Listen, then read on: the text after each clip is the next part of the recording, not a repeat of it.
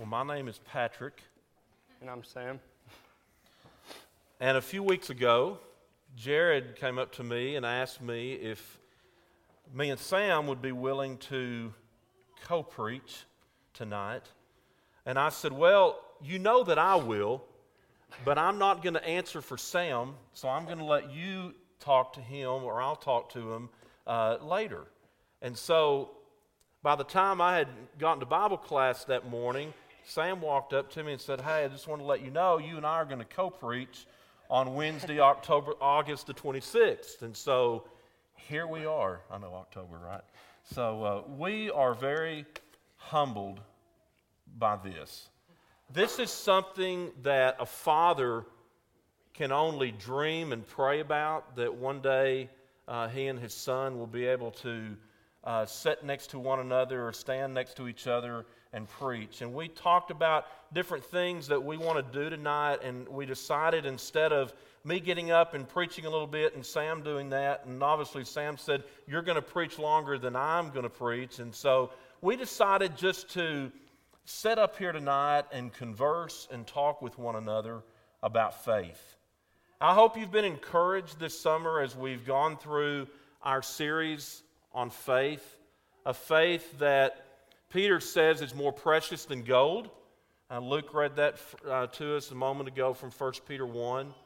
And it poses that question, so if we have a faith that's more precious than gold, then really the question that I really struggle and wrestle with over the years is this: what am I going to do with my faith? What am I going to do with the faith that God has given me and has been handed down to me through the generations? What will that look like through the years, and how will that have an impact not just on family but also on others as well? And I hope and pray that that is a question that each of us as people of faith, as people of God, can focus on, is what will I do with my faith? And so, I don't know if you know this, but 31 years ago, it was April of 1984, my dad baptized me right there in that baptistry. Over a time where I had struggled, I had wrestled, I had prayed, and I had thought, and I had been shaped and molded by so many people in this church, along with family and friends up to that point. And I decided at the age of 12 years old that I was ready to be a Christian.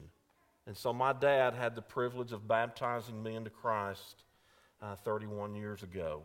And so, Sam, I want to ask you, how long have you been a Christian? 2 years. I was baptized October the 5th of 2013. Right there. My dad baptized me here. And Sam, along with that, talk about some of the feelings and emotions that you had on your heart up to that point, and things that were going through your mind that led you to that decision. Well, that weekend, or the weekend before I was baptized, we had gone on a deer run retreat to Camp Deer Run with our youth group, and I don't really remember the exact theme of the week, but I know we talked about baptism a lot. And the more I thought about it, I thought about what it would mean to me if I was baptized and what my faith meant to me. And I realized very soon after that I was ready. That's a moment, obviously, that will never pass from our hearts. It was a time when we were up here with family and friends from this church, and it was a special moment.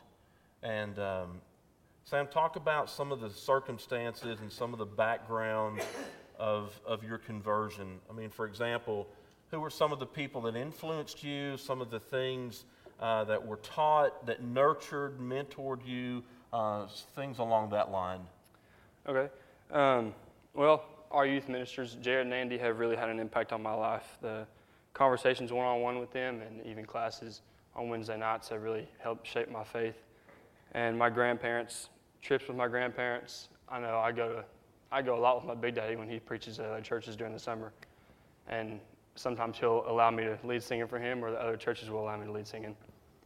And then one time in Linden, Texas with him, I had the opportunity to go up and share the story of my baptism.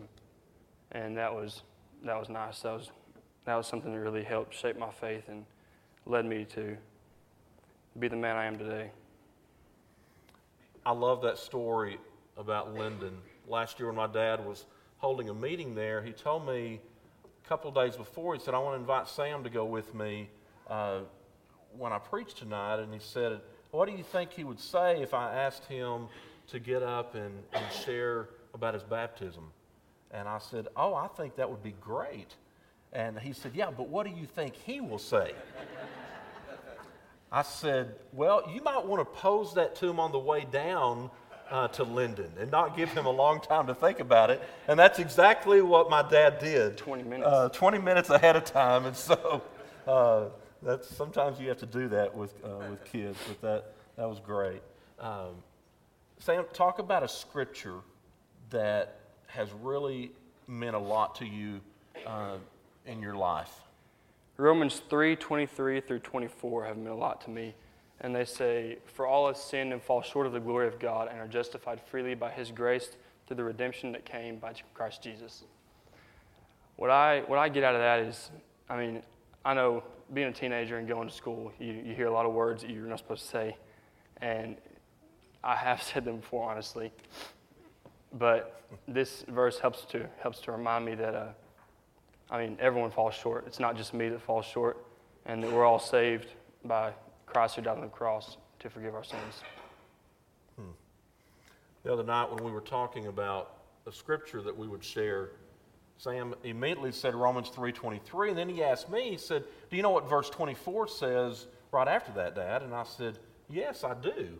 And I was curious in his mind, why that verse meant so much. And so, Sam, talk a little bit about verse 24, because we read verse 23 a lot. We've all sinned and fall short. But what is it about verse 24 that really sticks out in your mind? 24 is just, for me, it just helps to remind me that, like I said, Christ died on the cross to forgive my sins. So even when I do fall short, 24, that verse is there to help remind me that I'm justified through his grace. It does my heart good to know that a 16-year-old is already beginning to grasp and not fully understand, because we'll never fully understand, but I'm glad to know that this young man has a concept of grace. Amen? That is a beautiful, beautiful picture that sometimes we don't talk about and speak about enough, but just to think about the grace of God and how God's grace covers us all is so powerful to realize. And so, do what? Oh, there it is, right there. That's right. It's funny that you say that, because when Paul McLean built this pulpit, we talked about different words to put right here, because we wanted to put something there. And so, Doug, thank you for pointing that out. And we talked about that very word, grace, and I'm glad that he carved that in there. Sam, talk about, have you ever personally shared your faith story with someone? I have. Last year at Sooner Youth Camp, which is a place that's really helped mold my faith, I had the opportunity to share with a 7th grader who was thinking about baptism, a kid named Jake, and he was asking me questions about, what it means to me. And I had the opportunity to share the story of my baptism, and I got to see him baptized this year.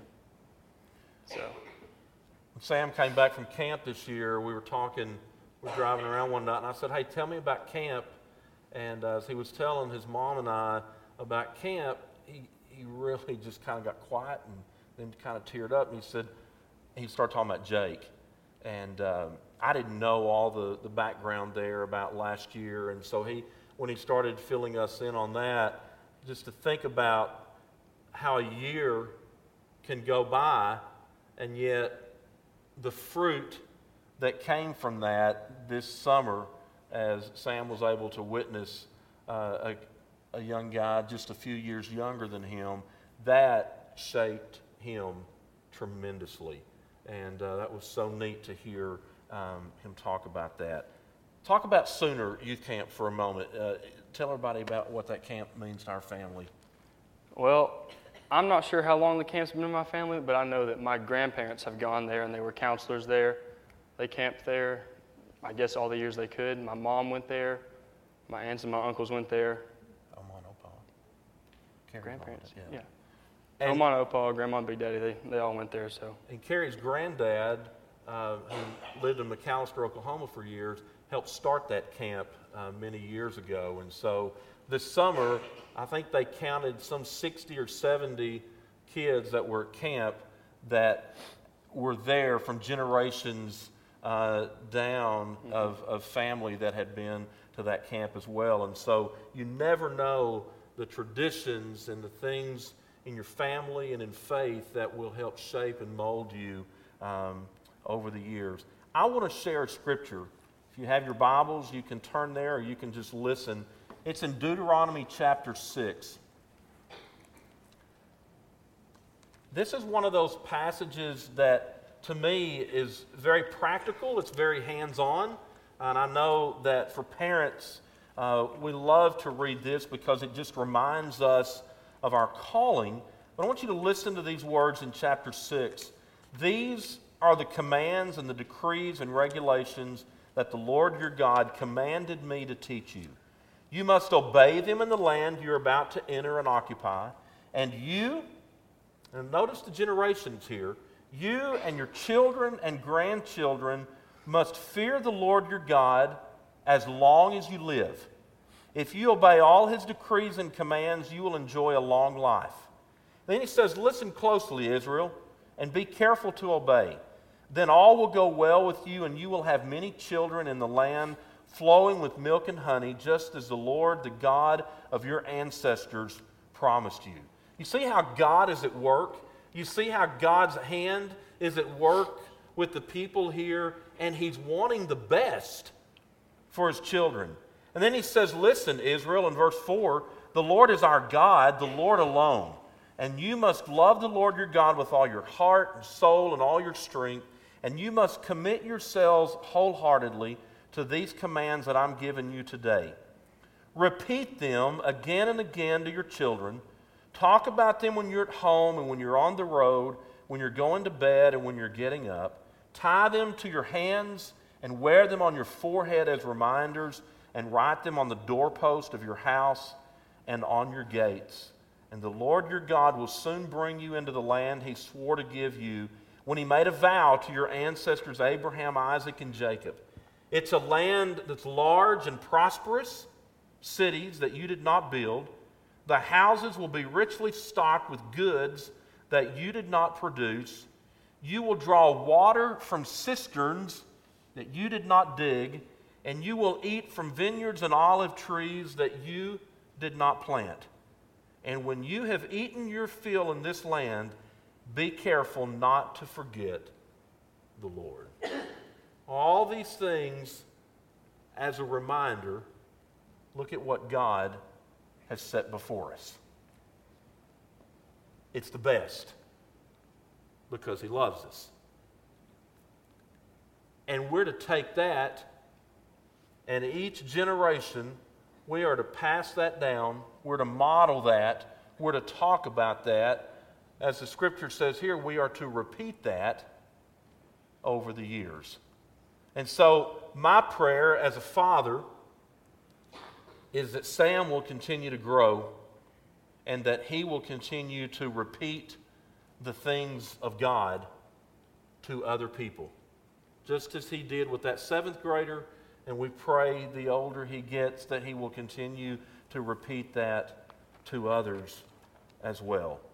And so, Sam, I'm curious, and I want to ask you now as we kind of bring this to a close, what is it that's keeping you close to God right now? I mean, here you are at 16, you have struggles, you just confessed that you've said some words that you're not proud of. All of us in this room have done that. I think it's pretty big for a 16-year-old to confess that. But what is it that's keeping you close to God right now at your age? Kind of the same as it was before my baptism. Just times with youth group. I really enjoy the one-on-one time with the youth ministers and the time I get to speak to them. And my relationship with the people in the youth group, the kids in the youth group, has kept me close to God. And family, times with family, anytime I'm with family. I love those times. Those are blessed moments. Those are moments that I pray we never take for granted. And when you think about that question again, I want to lay a challenge before us. What do you do with your faith? Each one of us in this room has a story to tell. Now, whether or not you ever get up at a table like this or a podium and share that publicly, you have a story of faith to share with somebody else. And you never know the influence that your story will have on somebody else. And so, a good way to talk about that story and to be reminded of that is to share it. I'm afraid that a lot of people have never even thought about their faith story, about people that have influenced them and things that have shaped them over the years, and I mean just a whole lot of other things that come into play there. But you've got to think about that so you can be reminded of the fact that I really do have a story, and God instructs us to share that. And so when you do that, and when you share that with somebody else, a couple of things happen. Number one, it makes your faith stronger. It makes you thankful for your own salvation. It encourages others in their personal journey of faith. And it strengthens your faith, and it strengthens your family's faith. I mean, just think about it. We're not here by accident, are we? We're here because the providential hand of God was at work, and the providential hand of God remains at work while He is shaping us and molding us to be the person that He wants us to be. And so, as we close tonight, I challenge you, share your story and give God the glory for that. And encourage your children down the years, through the years, while you're raising them. And grandparents, encourage your grandkids to do that. Sam is blessed with loving grandparents that are not afraid to talk about God.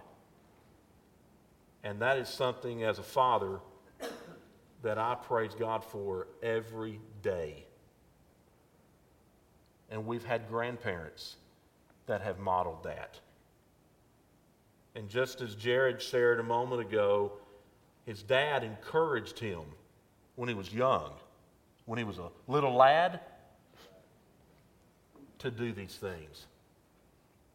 Jared, as a little lad, I remember in Murfreesboro, Arkansas, one day, the song leader, Travis Watson, got up to lead singing for the afternoon singing, and he said, now in just a little bit, Patrick Cannon's going to come up here and lead us in a few songs. And I was probably 9 or 10 years old, and I looked at my grandmother and I said, I'm out of here. And I ran to their house, which was just next door, and I hid under the bed. And my grandparents asked me later, why did you hide under the bed? And I said, because I was afraid that Travis was going to come try to find me and make me get up there and lead a song. I did not want to do that. But, obviously I grew out of that. I got over that. But the only way to do that is to be encouraged to do this. And Jared, I want to thank you for encouraging Sam and I to do this tonight, and we've been blessed by it. I'm going to close with a word of prayer. Father, we thank you for the day. We thank you for tonight. And Father, I want to thank you for my son Sam and for the opportunity that we have been given tonight to talk about faith a little bit and just to share stories with each other. And Father, I pray that you continue to bless our relationship as father and son. And Father, may we never take moments like this for granted. You are an awesome God, and we love you and we give you the glory for that. And it's to Jesus we pray.